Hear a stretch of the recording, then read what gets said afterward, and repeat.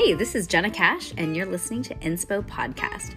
There is nothing that I love more than great advice and figuring out how I can apply other people's steps to success to my life and now to your life. We're going to learn about business, money, growth, fails, and secrets to success. So kick off your shoes, grab a cup of coffee, whether you're on the road or at home, and let's be encouraged together while we learn.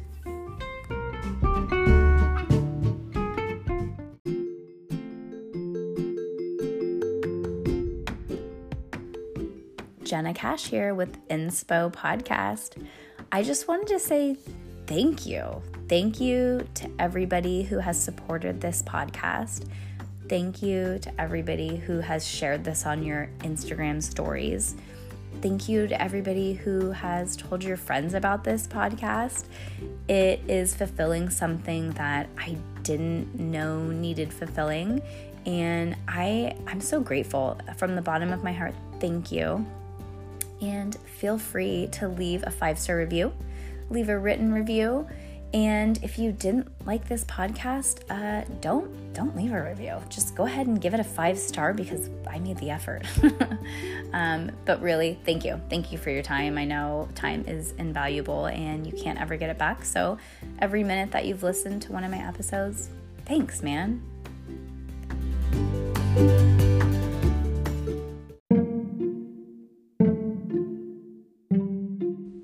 This episode of Inspo Podcast was brought to you by SoCo Lashes. SoCo Lashes is the world's first eco-friendly eyelash extension company ever. They focus on biodegradable material, packaging, and shipment that doesn't compromise their product's quality. Head over to SoCoLashes.com if you'd like more information on their product, packaging, or education. Happy lashing!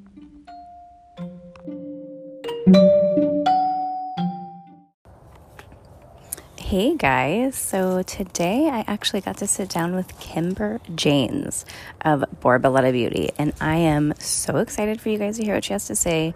She gave me some really good advice. Sorry if you can hear my dog in the background.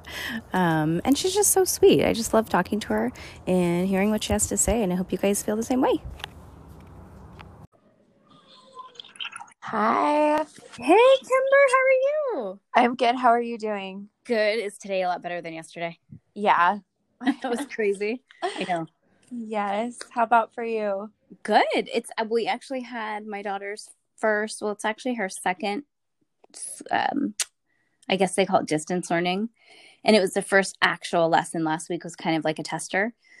So this time we were doing, she had like her packet. Anyways, it was good. It was easy peasy. Cool. Yeah, it's definitely interesting. I'm wondering when it's all going to go back to normal. Yeah. My gosh. How old is your daughter?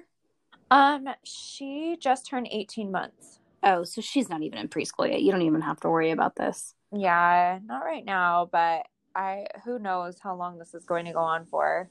I know, isn't it the weirdest thing? Yeah. You guys are in California, right? Yeah, we're in California. Where are you guys at? Salt Lake. Salt Lake. Oh, cool. Awesome. Wow. And What part of California are you in?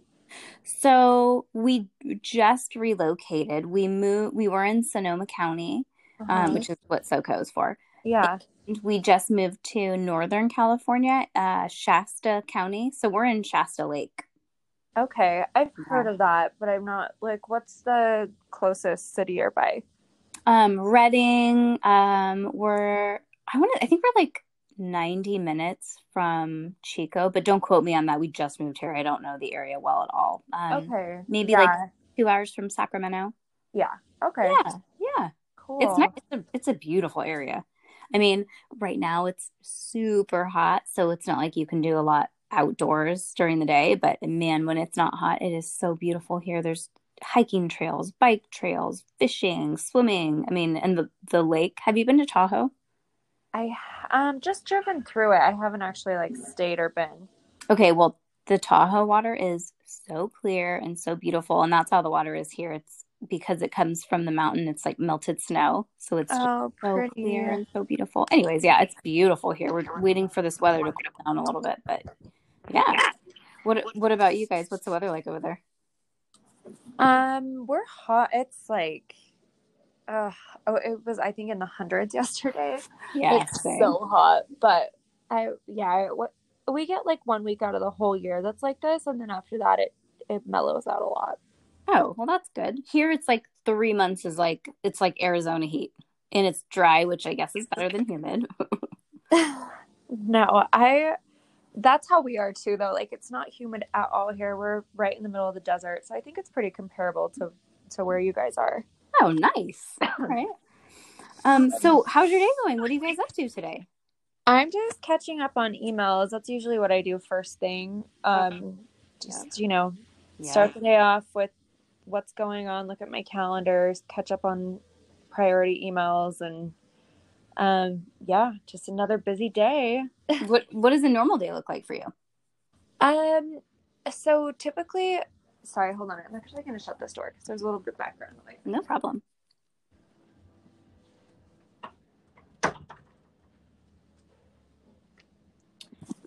So for me, typically, I like to get up as early as possible. So 6:30, 7.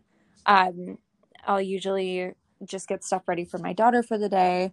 She has cystic fibrosis, so we have to do her enzymes for all of her feeding. So I usually do all that stuff, and then I don't like to look at my phone first thing. I really like to kind of start off with just a meditation morning exercise of deep breathing, 5 to 10 minutes, thinking about just high level in my life, what I'm grateful for. Sometimes I'll tap into things that are stressing me out so that I can make sure that I'm understanding why I'm stressed with those things. And anyway, so I like to do a little exercise like that. And then I,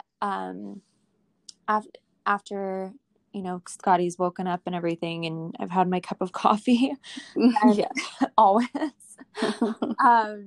then usually we'll go on a little walk. Just especially in the summer, we live right downtown, so it's kind of nice. We'll just walk around the neighborhood for a little bit.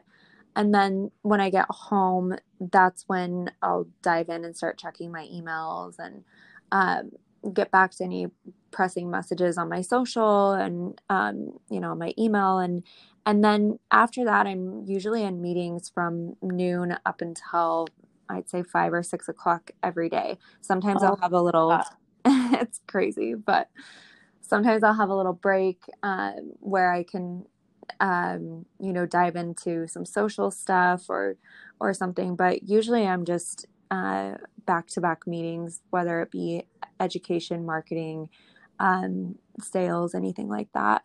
And yeah, that's kind of a typical day. I usually like to get a workout in at some point. I don't have a very scheduled workout schedule, so sometimes it's if I have a break in between meetings, I'll do like a run or something. But I try to do a really good workout every single day. I think that helps me a lot, just balance out mentally. So yeah, I've heard that. I'm not super. I mean, I like the way working out makes me feel, but I just have not made time for it in the past 2 years. And we just ordered a Peloton. We've joined the club, so we're like super excited for that to come. will you let me know how you like the Peloton? Because I have been wanting to try one, but I'm like, do I really want to commit that much to just cycling? So, Well, you know what? My boyfriend is totally into cycling, and it's way too hot to do it here. I think that I would more like the treadmill. So I think I'm going to order the treadmill too because we have a gym room. nice. But I think I'm not going to love the bike. I think I'm going to like the treadmill more. Yeah, I feel like it's just more versatile, but Totally. Yeah, I guess they have like programs where you can set where you can do easy, moderate, intermediate, and I think it takes you through these like fake trails. So you go like it'll go uphill, downhill, pick up the pace, and it kind of tells you what you need to do, and it does it for you. So I think that that's pretty cool. yeah, Forces you to do it. yeah. I know. My friend just got a Peloton and she loves it. She rented one and then she's been on it every single day and she's had No amazing results. way. So Okay. like, I don't know. I Maybe hope I I need love to it. try it. Yeah, Yeah. I'll let you know. I mean, it comes, I think, the middle of next month. They're like a month out, but I'll definitely let you know. I'm sure I'm gonna love it because I Yeah. don't leave in my house to work out. I like working out at home, so I think that that's gonna be nice. Yeah. I'm definitely interested. Yeah. Okay, so why do you think that you've become so successful? Do you think it's seniority? Do you think it was just luck of the draw? Do you think it was that one person that helped you? I think that's so nice that you said so successful, because I don't look at myself in that way. I think I'm very much someone like I like to take things day by day and just try to be better than I was yesterday. So I I think Borboleta has been able to find some market. I've been able to create a voice in the industry because I'm very consistent with it. Yeah. From day one of having Borboleta and knowing that this is what I wanted to do, I knew in my mind that failure was not an option. It didn't matter what was going to happen, what obstacle was going to come my way. Failure was no option for me. And I genuinely am obsessed with what I do. I live it, breathe it, sleep it. It's everything in my life to me outside of my family. So I think if you really have a goal and a dream that you want to accomplish, no matter what it is, if it could be anything from losing a certain amount of weight or having a certain amount in your bank account or getting your business to a certain level, you just have to be obsessed with what you're doing. It doesn't mean that every single day I wake up and I'm like singing and I'm just like, oh my gosh, this is the best day ever. But at the end of each day, I'm like, that was really fulfilling for me. And that was a really good day. I got a lot of things done that I enjoyed doing, and I'm working towards something that's really exciting for me. So I think for me, the mental portion has definitely been there of just how much I love it and how consistent I've been with it every day. And I don't believe in luck necessarily. I think certain things can align and happen, and if you're paying attention to them, your life can go in a lot of different directions. And I have had people in the past say, oh, you just got lucky, that's why Borboleta is what it is. But what they don't see are the early mornings, the late nights, the stressful moments, the blood, the sweat, and the tears that go into it. That's not luck. Yeah. That's hard work and determination. So um we only see a snippet of what happens in someone's journey based off of their social media, and it's really what they choose to share. Or even just people that have worked at Borboleta have even said to me or to others, oh, Kim just got really lucky with this whole thing. And at first that used to really hurt my feelings, and now I don't look at it that way. And I just think maybe that's the way they see it. That's something that they're choosing to believe. But I know what work I've put into this, and it hasn't been luck. And I haven't had anything handed to me. I've been very strategic in who I've worked with, and I've failed several times, but I haven't let that get me down. And I've pivoted and I've tried new things. And I think that's the key to anyone growing a business, that they want it to be sustainable and successful, is you just can't give up. It's never going to be a cakewalk. It's never going to be easy. If someone did get lucky, I would love to talk to them and know exactly what that means. But, yeah, I know. I just think that you're going to get a lot of really tough things thrown at you, and you just have to have the ability to grow really thick skin and to really teach yourself mentally how to eliminate the personal and the business.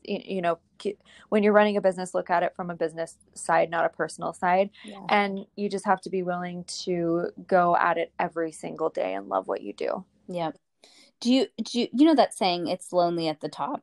Do you remember just wanting to be, I'm not saying like, oh my gosh, you're the top, or not saying you're not at the top, but do you ever remember just praying or wishing or manifesting being where you are today and thinking how it would be, and then now actually being there and seeing a shift in how people treat you, or maybe losing friends along the way, or saying like, you're just a different person now, which, I mean, I'm nowhere near where you are, but I think I'm like, well, yeah, I am a different person. I'm much more mature. And I think that people take, when you put your business first, because your business, of course, your family first, but when you're putting your business above business relationships, people like to take that and put it in a negative light. And I would love advice how you mentally deal with that, because that's been really, really hard.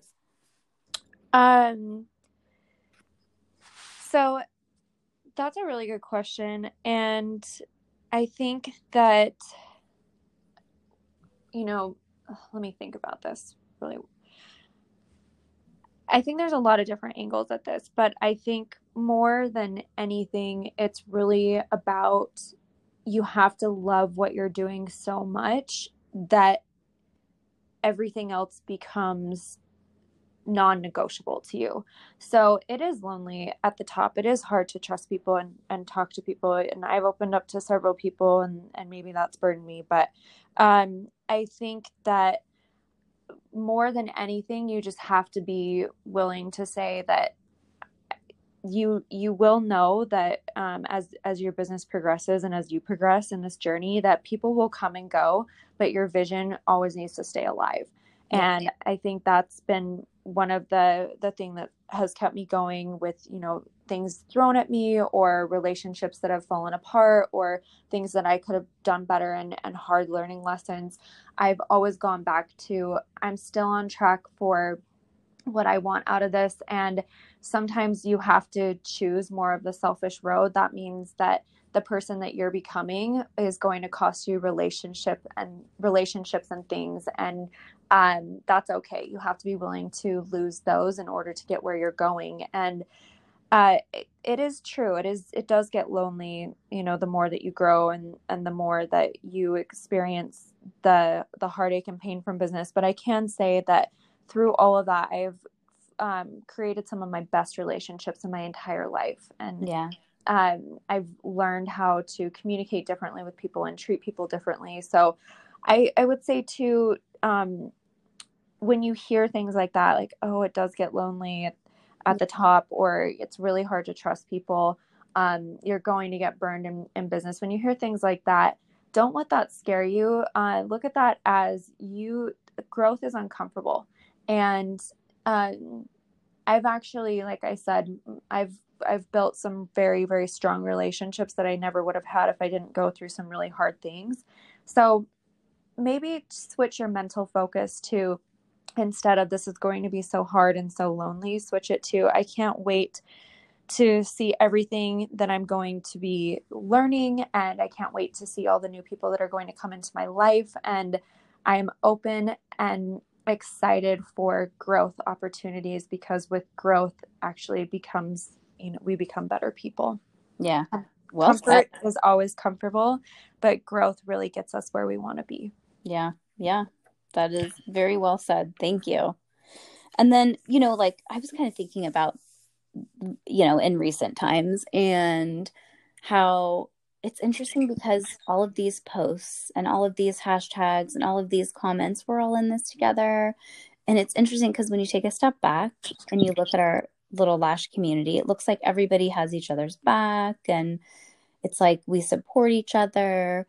We're all in this together. And then you see, you take another step back, and then you see the dark side of it. You see the side where those same people who are saying, we're in this together, we're a team, you got this, are the same people who call State Board on other lash artists.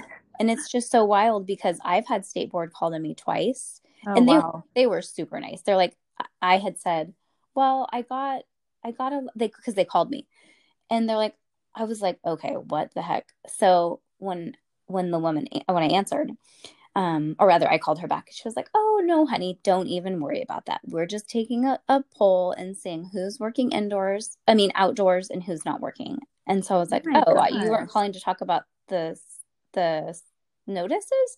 She's like, no, sweetheart, we're not calling about that. Like, don't worry about that. Because I think that, imagine the thousands of calls that they get a day from people just being mean people.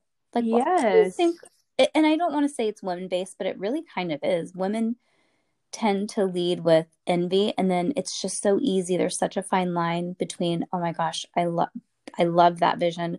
I aspire to be like that. And then you cross that very fine line to where it's like the envy, what is it? The green-eyed monster takes over, and you're just, it turns into negativity. Yeah. How do you deal with that? So my situation is a little a bit different. I have heard a lot of this type of behavior happening where one person's working to, feed their family, and that's a decision that they've made, and someone else is calling state board on them. And I've had things happen to me in my business, maybe by, things have been said by other founders of companies, because we're all competing in the same arena. And I just always, and you know what, let me back up a little bit. When I very first started and I was the new kid here in the space, I had that same thing where I was threatened by everyone and anybody that wanted to be a part of my brand. It was so intense for them. And looking back, I was leading with fear. And I think that's what people are doing when they're calling and turning people into the state board is they're fearful that that's their money that is being lost. And so they want someone else to lose money with them too. Misery loves company. And yeah. I wish I had better advice on how to prevent that from happening, but it's going to continue happening. And I think that you just really have to ask yourself, and this has been a huge testament to me in my career, is the words that you speak become the house that you live in. And the way that you treat people is the way that you will get treated back. And, people think like, no, that's not true. This person's doing something wrong. I'm going to call state board. So actually I'm the hero. And it's like, well, what does it matter that they're working and you're not? You don't have to be the hero in this. Like, focus on yourself, put your time and energy into that. When you call state board, do you just feel thrilled with yourself? Do you feel like you actually did something good?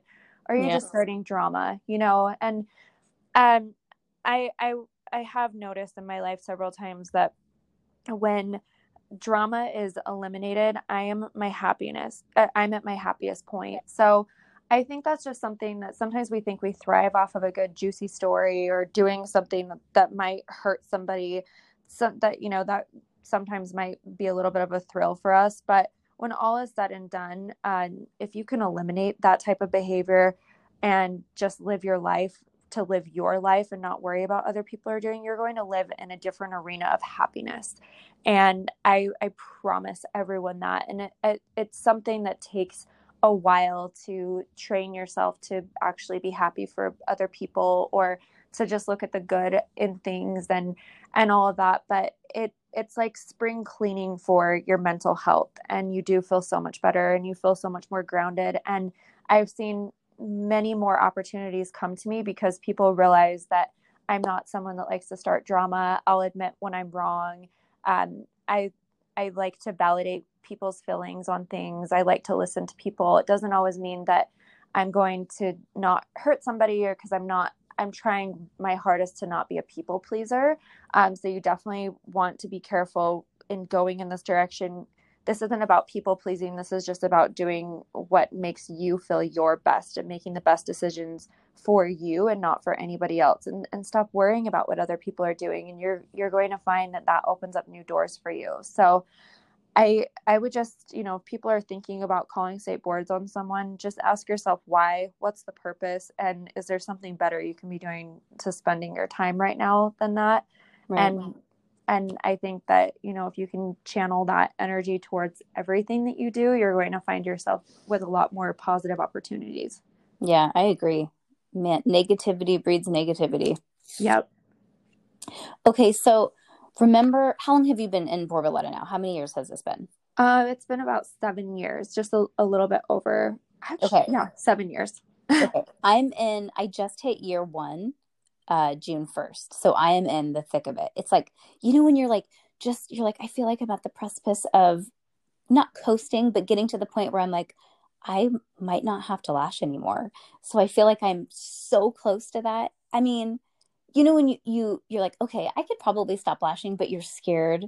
The fear of failure makes you like, okay, but what if it goes away? So I kind of am at that point where I'm like, do I stop? Okay, what if sales go down? And then I'm like backed into a corner. So I'm kind of at that part where I'm like, I'm really excited to not have to lash, to do it just for the love of it.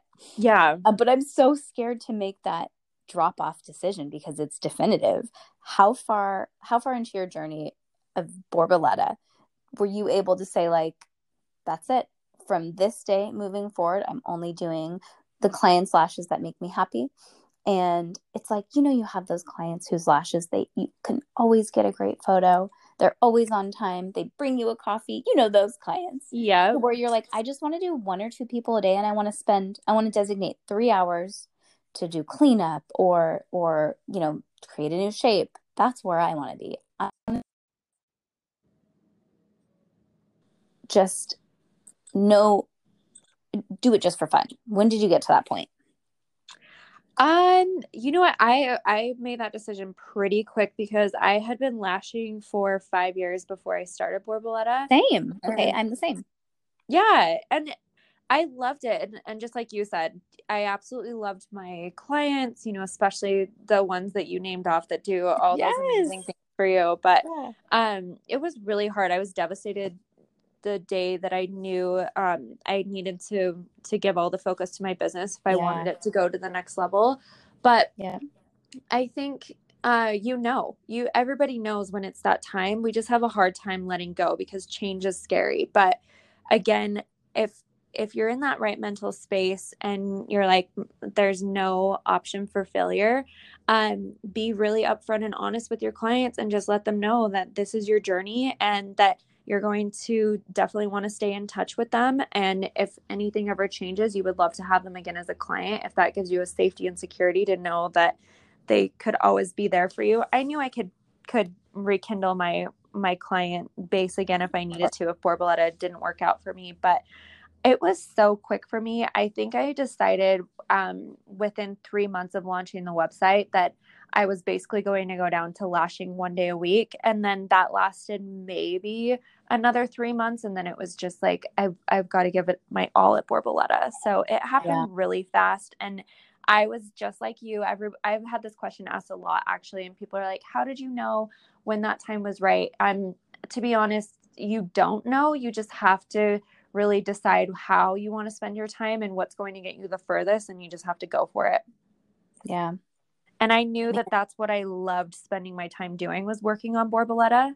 And not to say that I didn't love spending my time with my clients, but I found that I loved spending my time at Borboleta more than I was enjoying my time with my clients. And that's kind of when I was like, my clients deserve better than this. Like, they need to be with somebody that loves what they're doing. And I was always in a rush to like, oh my gosh, I have all these customer service emails I have to get back to, and I have to get all these orders out today, and I want to get on and start marketing and all this stuff. Right. So if my mind wasn't there for my clients, I just don't think that that's fair for them either. So like I said, the decision happened really quick. And I think that's one thing as an entrepreneur,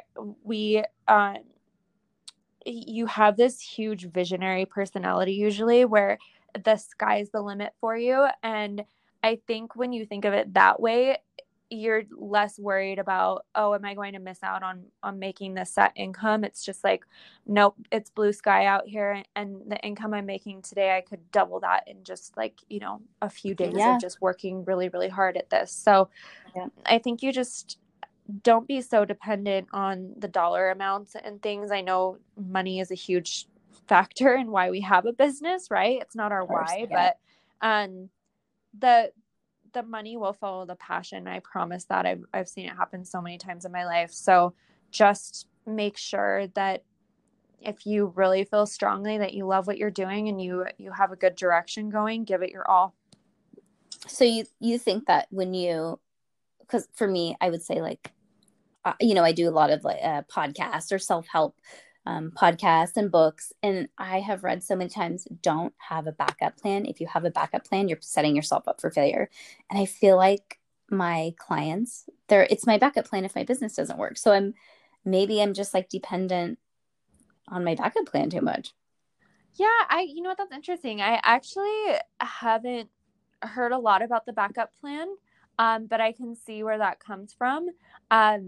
And I think subconsciously my backup plan was like, well, if Borboleta just tanks, then I know that I can go back and do lashes again. I'll have to rebuild a clientele, but I always know that I have that skill set, and I've built a clientele that was successful once. I can do it again. So if you want to use that as your backup plan, great. And we're also, especially, entrepreneurs, business owners, you might fail at something. I've failed at several things within my business. There's been several things that I would go back and I wish that I could have done differently. They were great learning lessons, but I think that with all of that, you just have to really, you know, decide that, okay, if I do fail at this, at least I know that I'm not going to be out on the streets, right? I know Right. I have I have a skill set that I can go back and do, or this and that. So I almost, but I guess for me, it's hard to even think that way, because that's just not the way that wasn't my thought process with my business. I think in the back of my mind, I was like, I know lashes. And so if I ever need to use lashes again, as a career, I will, but this is where I'm going and this is what I'm creating, and nothing's going to stop me. So when you opened Borboleta, how many lash companies were there? Not very many, huh? no, it was very small. There probably were just a handful of them, maybe like 10 or less well-known ones. Isn't that crazy to see how many little companies have popped up? I mean, myself included, I'm definitely thrown in that. But isn't that wild to see how everybody just jumps on board and wants to start their own line? And it's very interesting. Yeah, it totally is. And I think that it's awesome. I think that it's great to see the industry growing. It shows that there's a lot of demand in our industry. And I learned so much from business owners in the space, and seeing what they're doing. And I thrive off of seeing our industry become more and more successful. And I'm very confident in what I'm doing. And so I don't spend a lot of time comparing myself to competitors. I like to keep my finger on the pulse with things, but I'm really, like, to me, I'm so focused on what Borboleta is and what we're doing that I almost don't really want to pay a lot of attention to what competitors are doing, or what is, what new competitors coming into the space, so to speak, because they're on their journey and they're figuring out their own things. And so I want to put all my mind power and everything I can into what I'm doing, because I never want it to look like, for example, sometimes there's something that a company's doing that's just awesome, and then pretty soon you see every other company that kind of starts their own version of that. Mm-hmm. I don't really like doing stuff like that. I don't like feeling like someone else's idea I turned into my own idea. And I know that happens a lot in our industry, and I'm not faulting anyone, because I know it happens a lot in every industry. But of course, I want everything that Borboleta puts out to be so authentically Borboleta that when you look at that, you're like, that is Borboleta. Like, totally. I know 100% like that came the vision of Borboleta, and I can identify what that is. So I know that there's a ton of new brands in the space, but it gets me really excited to see that our industry is growing so much, and to see all the opportunities that are there. And it still gets me excited that with all the newness, people still love Borboleta, and that's exciting to me too. Yeah. The town that I just moved to, there is, I think there's one salon that's a Borboleta salon. And I was like, hey, I know her. Oh, that's awesome. Yeah, I know. So cool. Yeah, you're everywhere. That's really cool. Who is it? Oh God. You know what? I'll send you the link on Instagram. I cannot remember what. I feel like it's on the tip of my tongue what the salon's called. I'll DM it to you. Okay. I can't remember what it's called. Cool. Yeah, it's a cute salon though. Super cute. Okay, so something that I hate talking about this, but it's just the deep, dark truth of how our emotions are, and we don't have control over it. When you're in the thick of it, like I am, and you're growing, you're doing well, and then it's like you see other people and you're like, wait, how the hell did they do that? How? And for the most part, I'm pretty neutral. It inspires me, but every once in a while you get a little bit of like, what the heck? How come I can't do that? How do you move forward and be happy for somebody else when they're successful while you're kind of struggling? That's a really good question. I appreciate you asking this, because I think it's a really normal human emotion for us to look at oh, wow, they did this. Why can't I do this? It's, Right. you know, I think that happened a lot, especially during the big lockdown back in March. Yeah. And so I think just leveling with your emotions on it instead of just getting kind of salty about it. Like, oh my gosh, I can't believe that they're doing this and picking it apart.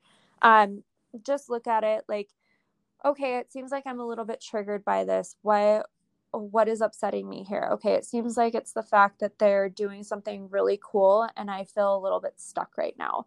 That's typically how people are feeling. And then it's just like, what can I do to not feel so stuck? Where is my what's blocking my creativity from getting this, or what are some obstacles I need to overcome so that I can have something fresh and new like this out? And everybody has their moment, right? Yeah. And what I mean by that is we all, as business owners, we're all going to have a high where everybody else is admiring what we did. So just remember that everything is temporary. The highs of your success and the lows of your success, it's all temporary. Yep. You know, last year we launched our new aftercare line, and a lot of people were talking about it in the industry, and it was super exciting for us. And we rode that high for a while, but those highs come and go, right? And Right. so I think you just have to really adapt to the fact that owning a business it's a wave. And like I said, highs and lows to everything. And so when someone else is having a high, be supportive of them, because you never know when your high is going to come, and they'll be supportive of you. And so I definitely identify what's frustrating you there, and then work really hard and open up your creativity and find out what is blocking you from being able to expand, and find your motivation in that too. You know, like, wow, that's really cool what they did. Where am I lacking, and what cool things can I be doing? Because that seems really awesome what they did, and I would love to be able to do something that I get that much satisfaction from, you know? So yeah, totally. I know there's not really a perfect answer to that, but I think everybody feels that. And I do love that question. And I really feel that you just have to look at things in a wave, and you will have your time if you continue to work really hard at that. Yeah. Good advice. What do you think the best business decision that you've made to date would be? Definitely just the way that we've hired at Borboleta. I'm trying really hard. I think founders get, and myself included in this, you know, we get very ego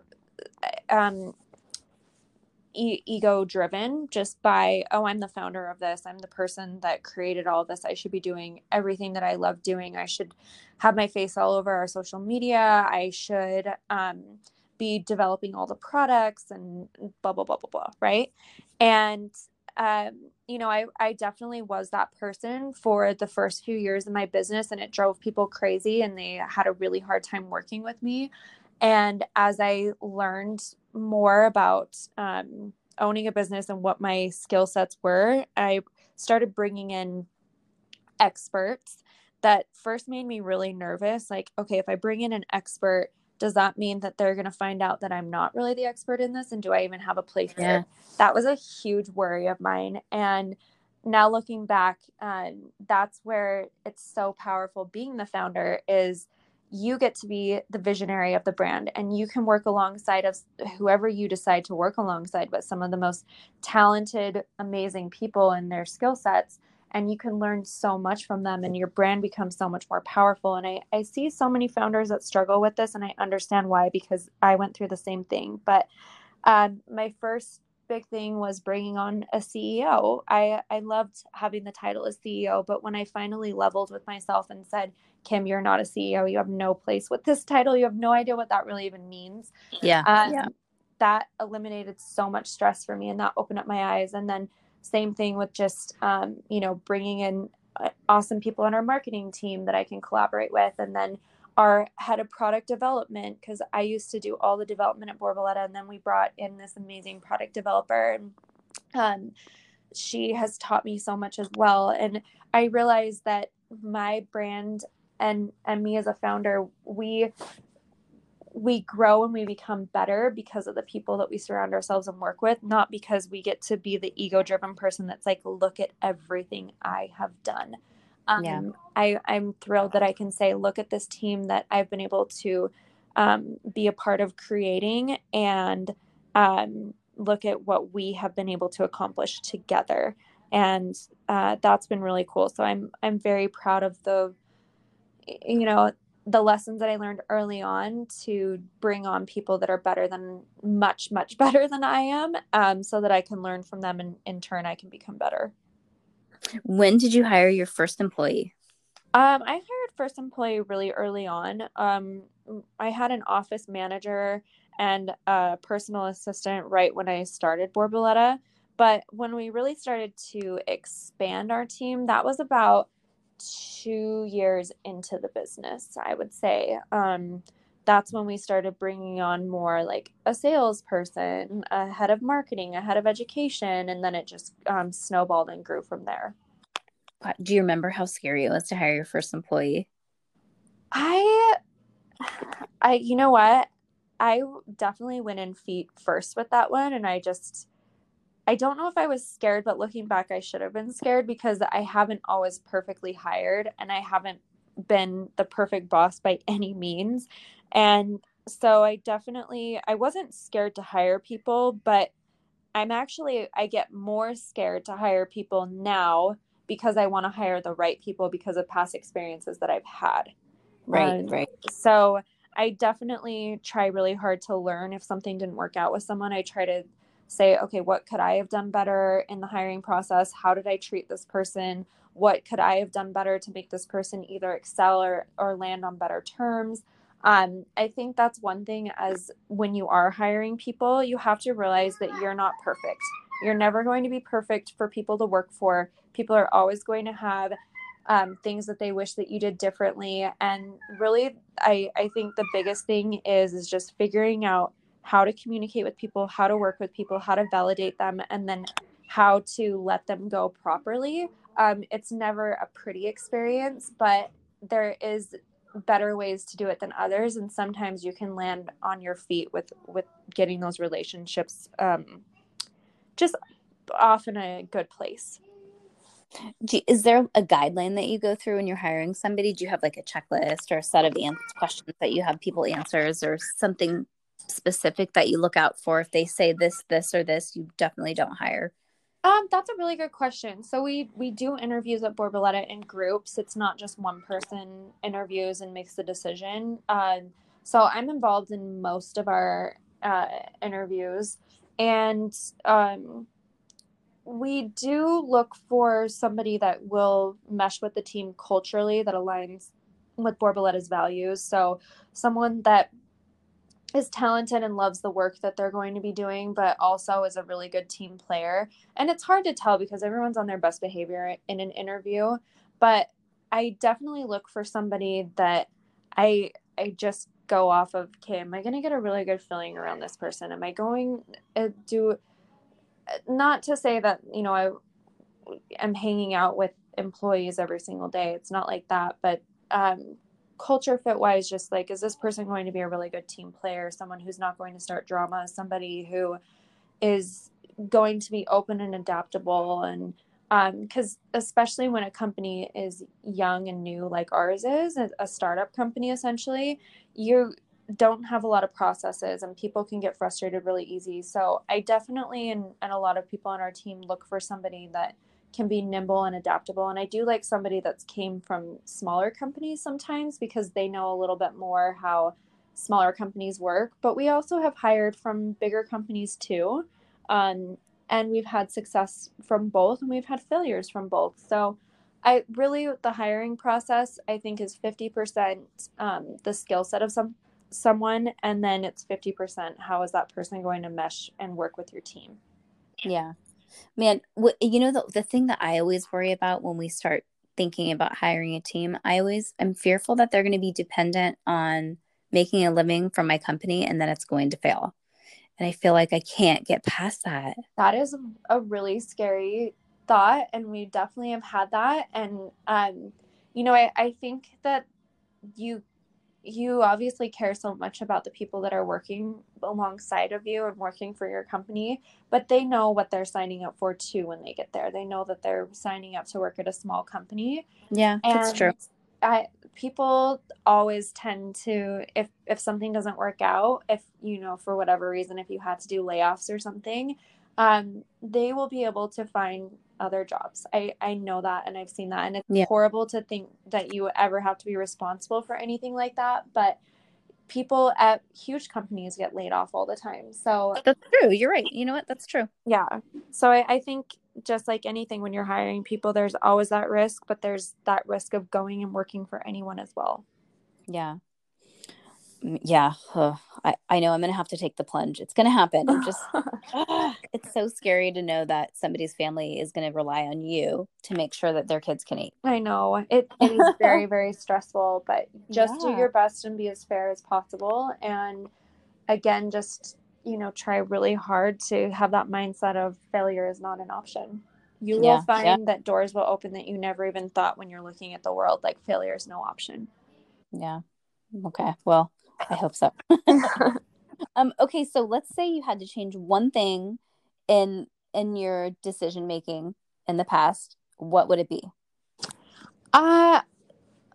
Let's see. That's a lot of things.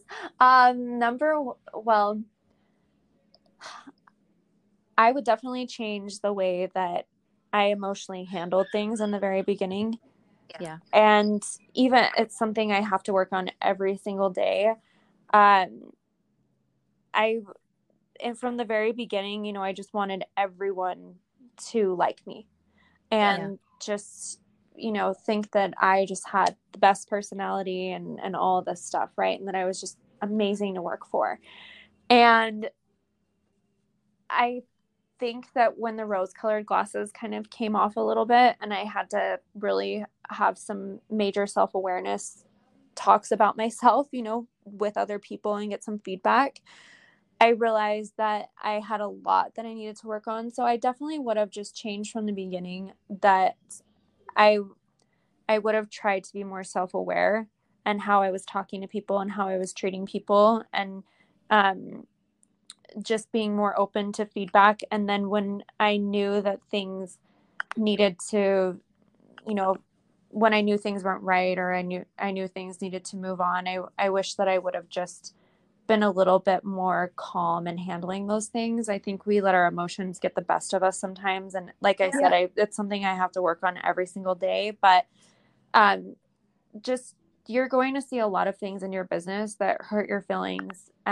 You'll hear people say things behind your back that are devastating, and you wish that they would have come to you and said them. But when you really start to look at your business, like, this is a business and this is not a personal attack. These people are not my best friends that I hang out with on the weekend, and I respect them, and I appreciate all the work that they do here. But at the end of the day, we're working here to provide careers, not we're not here to like party and be friends all day, So when I started to look at it like that, and when these things were said about me, I was like, well, they're using, things personal to express their emotions, and I made this decision because it was the best for my business, and they may not like it, but I still know that I'm a good person, and I still know that I'm working on myself every single day. And I also know that I'm not sitting here saying bad things about them, and I'm just moving on, and it's really hard because it's, nobody ever wants to hear bad things about themselves, and you always want to go to your defense and say, I can't believe you said that. But some of the best advice I've ever been given from a mentor of mine was just completely separate who you are emotionally, personally, and in business. And that's helped me a lot to just realize that, like everything that I do in my business is not so much of, personal attacks or personal decisions. I'm just making the best business decision so my business runs to the best capacity that it can. Yeah. It takes a while, I think, to learn that, and I definitely wish I would have started learning that earlier on. Okay, I have one question as a company who ships orders. what happens when somebody says they didn't receive? Let's say somebody orders a $500 order. Mm-hmm. You check tracking. It says that it was delivered, but they say they never received it. How do you handle that? Oh, that's so frustrating, right? We'll talk to the deliverer, as much as you can, get in touch with whoever dropped off the package, and you can contact those. It does take a little bit of a, I guess, investigation to figure that out. But as much as you can, just talk to the person that delivered the package to see, if they have any record that it was signed for or anything like that. And then I don't want to frustrate my customers. So a lot of times I'll just go ahead and resend out the order, and then I'll just make a note in their account that just said, like, customer, we showed that it was delivered on our side. Customer said that it was not, so that if it does happen again, I can just tell them, like, you know what, this seems to be happening a lot with your packages. Is there a better address that we can send this to? And, if this continues to happen, maybe we're not doing this process right, so just being really, it is a touchy thing, because you never want someone to feel like your customer, you never want them to feel like you don't believe them. And so just wording it in a way with them, like, hey, we've noticed this, and is there a better way that we can do this? So we had, I want to say there was a month where we had like 10 people. I'm like, how is this 10 people in a month? How is that even possible? So we changed to our website. We changed it to, they can pay an extra $3 for a signature confirmation. And what we had said was, if you decide to forego signature delivery, we're not held liable. So you can pay $3 for it, or you can just, not hold us liable. But still, when somebody says they didn't get their package, it doesn't feel right. Yeah, that's a really frustrating one. We like to keep really good client records with people. So I definitely would start just building that out in someone's profile of, if they're someone that says, oh, I'm not receiving my package, just make notes of that and try to get different addresses to send it to. And I think, you do have to use your best judgment in that too. If you feel like, for whatever reason, that something's really off there, and that you're not going to send out another package, that's your decision, and that's not the right or wrong decision. That's to tell anybody, right? Like, that has to be made by you and your processes. Have you ever not sent somebody their package that they said they didn't receive? I'm not sure. So I haven't done our customer service for a while, but I know when I was 100% over customer service, I always just would resend the package. Yeah. But now I think that we follow more of a process, like, if, like what I said, like, if we'll resend it one time, but then if it happens continually, we'll just work with the customer to find a different address, and we just make really good notes in their profile. Yeah, that's been, we don't have to, it happens every so often. Yeah. But yeah, I never knew how to deal with that. So, and it doesn't feel right not sending it, because I think for myself, if I ordered something and didn't receive it, I would be so upset. I know. Yeah. And I've had that happen too for me, and I've contacted people, and we figured it out. So I think it's just all about using your best judgment. That's a really hard one. It is. It's so hard. Okay. And then the one last thing that I wanted to ask you, it was about fitness, because obviously you're super fit. I know that you're into working out, and I want to know, kind of like more, it's a little personal, but do you think, I always have people ask, like, how do people grow their business on social? How do you do this? Do you think the cold hard truth about being pretty and being fit, do you think that helps grow your social media and business? That's a great question that I've actually, no one's ever really brought that topic up. I think what grows your social media more than anything is being authentic and letting your personality come through. And I mean that so genuinely, because there's a lot of really beautiful, fit people on this earth that can post all about themselves all day long, and they don't have a big following. and they can pucker their lips all they want to and, you know, say this and that. But I think what really drives amazing followings, like cult followings to somebody, and continued growth is just how planned out their content is, how much they're putting into it authentically, so that people are following someone that they really level with and that they enjoy following. So I have a hard time saying that if you look this certain way, you're going to grow a following. I think it's so much more than that. It's what are you putting out there that people are gravitating to, that they want to learn from you? And I think that that's a lot of what social media is it's all of these people's lives that we can learn from. And it's all how you put it out there, and it's how well you engage with people, and again, just how authentic you are, because people can see right through someone who is unauthentic. And you run your social media. Do you feel like that has a huge do you think that running it yourself makes a big difference? I do, yes, because you are going to, if somebody else is running it for you, then how are you being authentic there? I don't run Borboletta's social media. We have a social media team that does that, but I'm definitely very active on Borboletta's social media. Like, I try to respond to clients and be as involved as I can. But my personal social media, yes, I'll collaborate with our team on content and planning, stuff like that. But I am the person behind Kimber Janes. I respond to everybody. I put the content up there. I try as hard as I can to write the captions.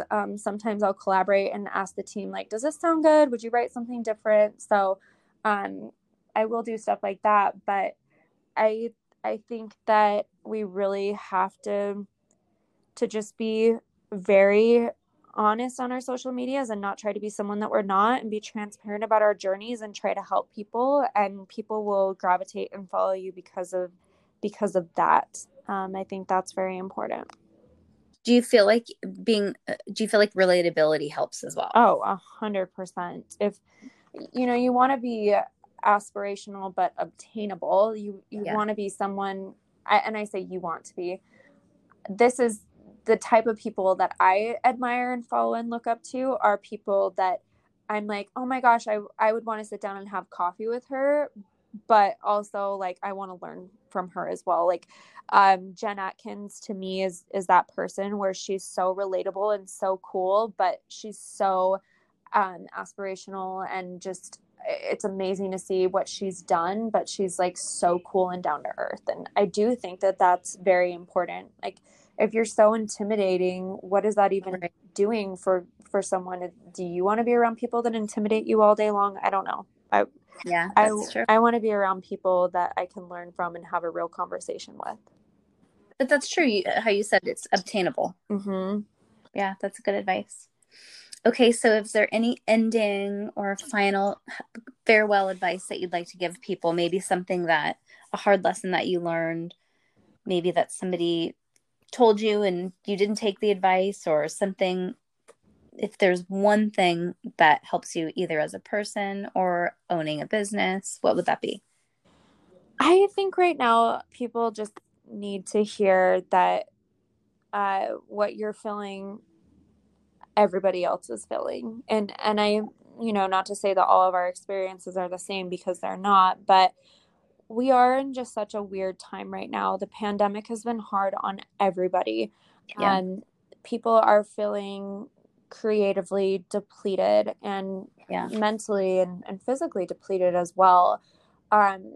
Some people are better at hiding that or masking it than others, but I think it's just validating to level with people and say what you're feeling is really true. It's real, and it's being felt by a lot of people.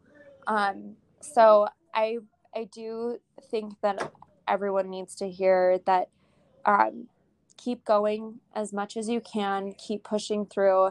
We need people to be strong and continue to come together to get through this. I don't want to say awful time, but this very different time. And we need to be kind and understanding with each other as much as possible as well. And